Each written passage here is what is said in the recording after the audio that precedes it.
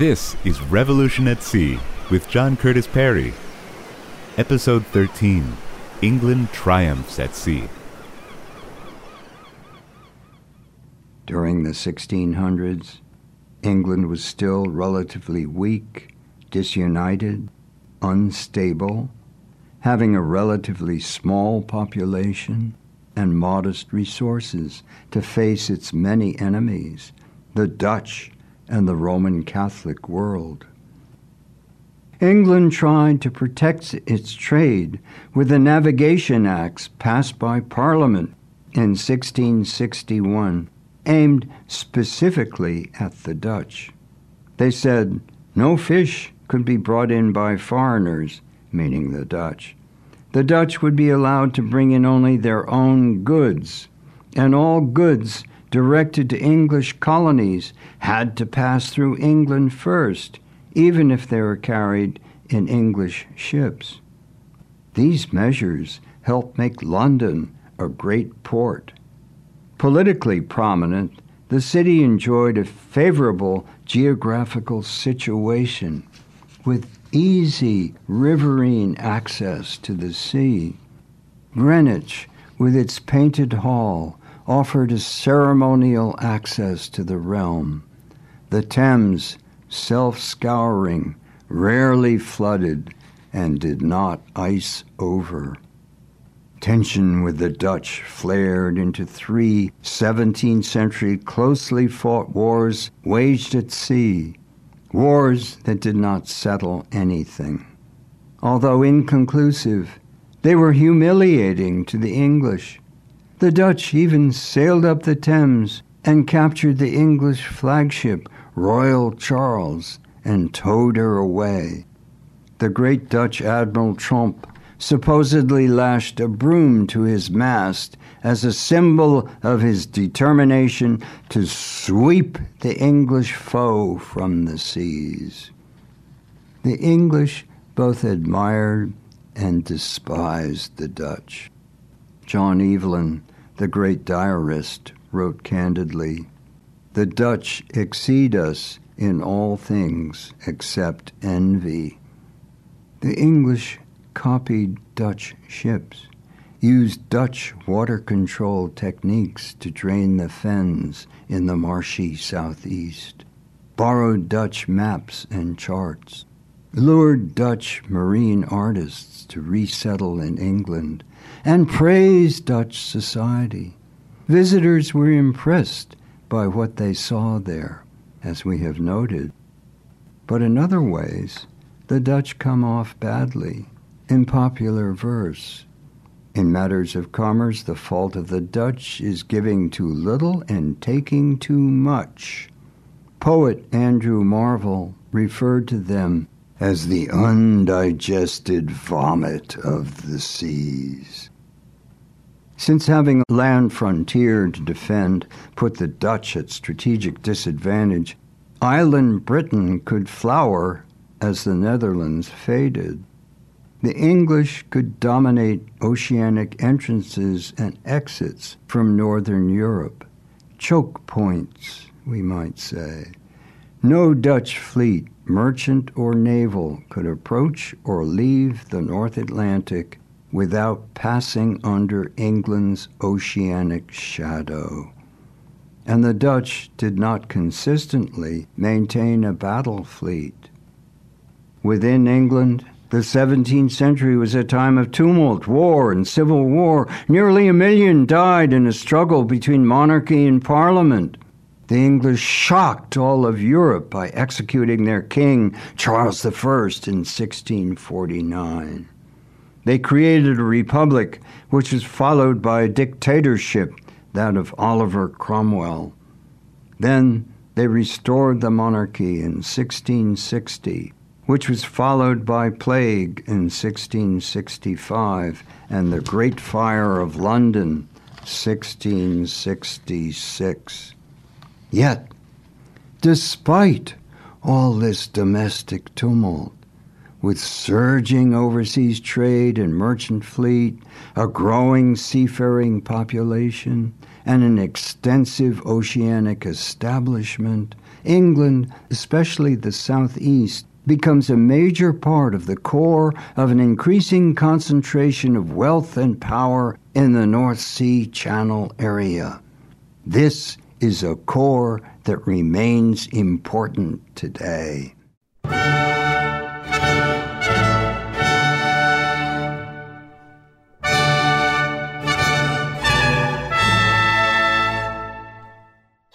The Navy was strategically of major importance because it was a resource that could not be improvised.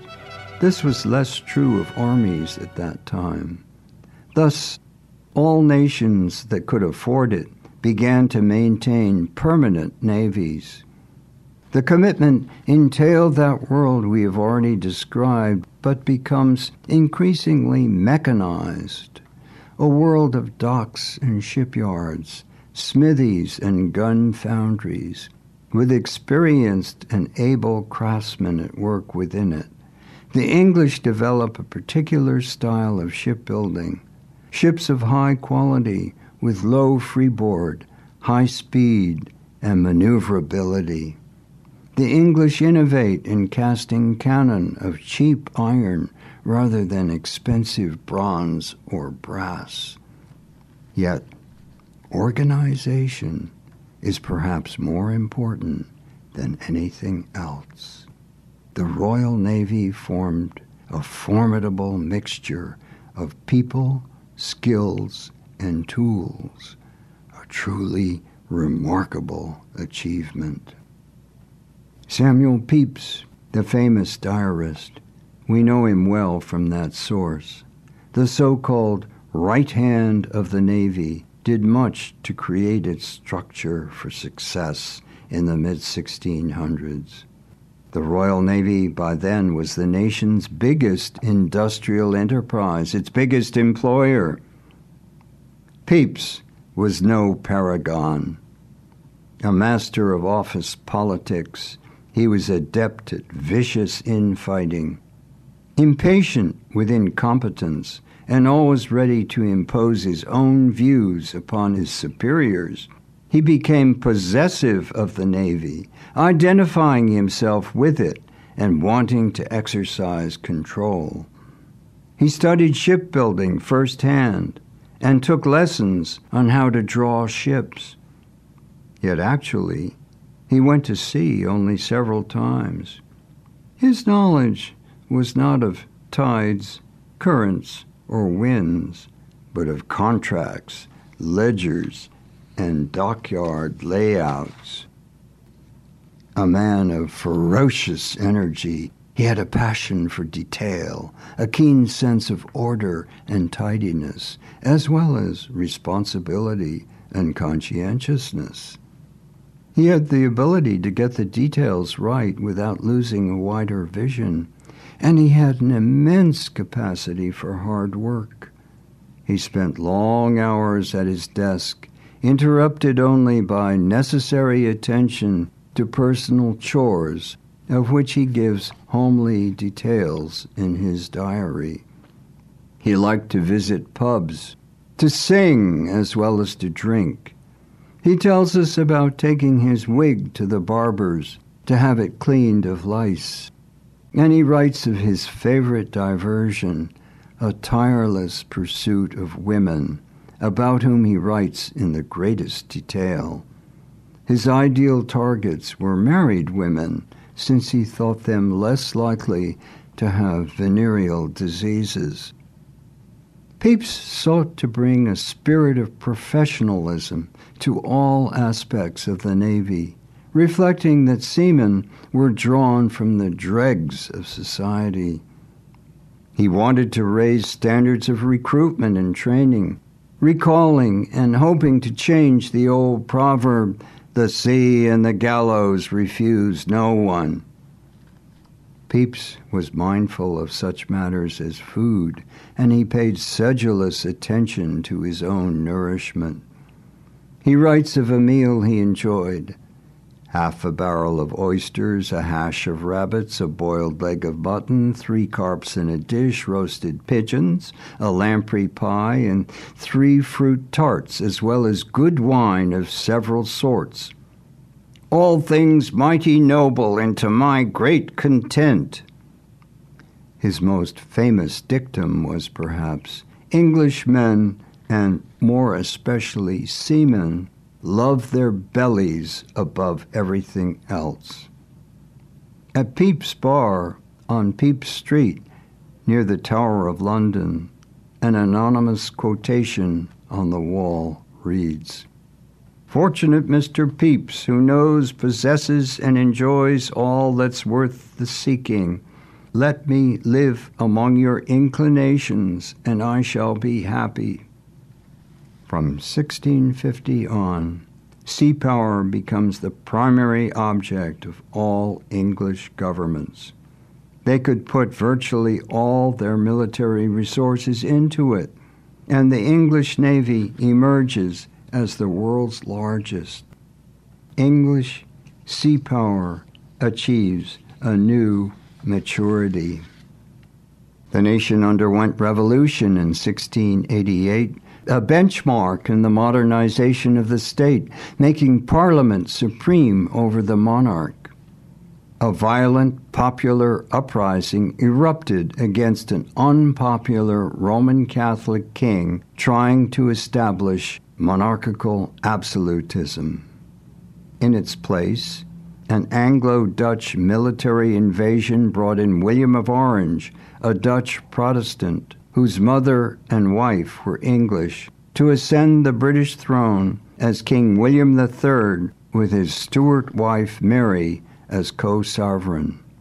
This led to a monarchy with limited powers, a more tolerant Church of England, and a political economy nourishing the maritime, more attuned to commerce and manufacturing than agriculture. At the turn of the century, around 1700, novelist Daniel Defoe would write prophetically of his fellow countrymen. "We are the great wandering, working, colonizing race. The sea, we think, is ours by nature's decree, and on this highway we travel to subdue the earth and to people it." This is prescient, and yet it would not happen until the 19th century and a second phase of oceanic revolution, based upon a new machine technology in which Britain pioneered. England benefited after 1500 by its separation from the mainland and its control over the channel at the Dover Straits, sufficiently narrow to intercept hostile ships. And the English proved increasingly able to forestall any continental hegemon, possessing a new strength founded upon the increasing wealth that seaborne trade generated.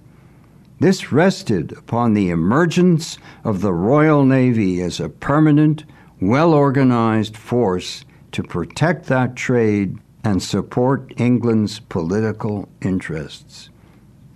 The English were thus the ultimate winners in the first episode of oceanic revolution. It had resulted in a triumph for English trade. A second phase of oceanic revolution in the 19th century would create a triumph for British industry. England realized its identity in the Elizabethan age at the turn of the 15th century, and it was closely bound to the sea in all oceanic dimensions. As a source of wealth, fishing, as an avenue for coastal and oceanic shipping, supporting commercial expansion, and as an arena for achieving national power and international recognition. Furthermore, in yet another dimension, the ocean served as wellspring for culture in the most profound sense, recreation through adventure and exploration, stimulating the imagination, inspiring artists of all kinds, and in myth-making, establishing a national identity and a secular nationalism. Perhaps we can say that a romantic navalism replaced something of the lost Roman Catholicism with new rituals, new pomp, and new drama, which would flower as part of the splendid apparatus of imperialism. These are rituals that Britons perform superbly and to which they cling stubbornly, even now, when the centuries of power have vanished, forever swept away.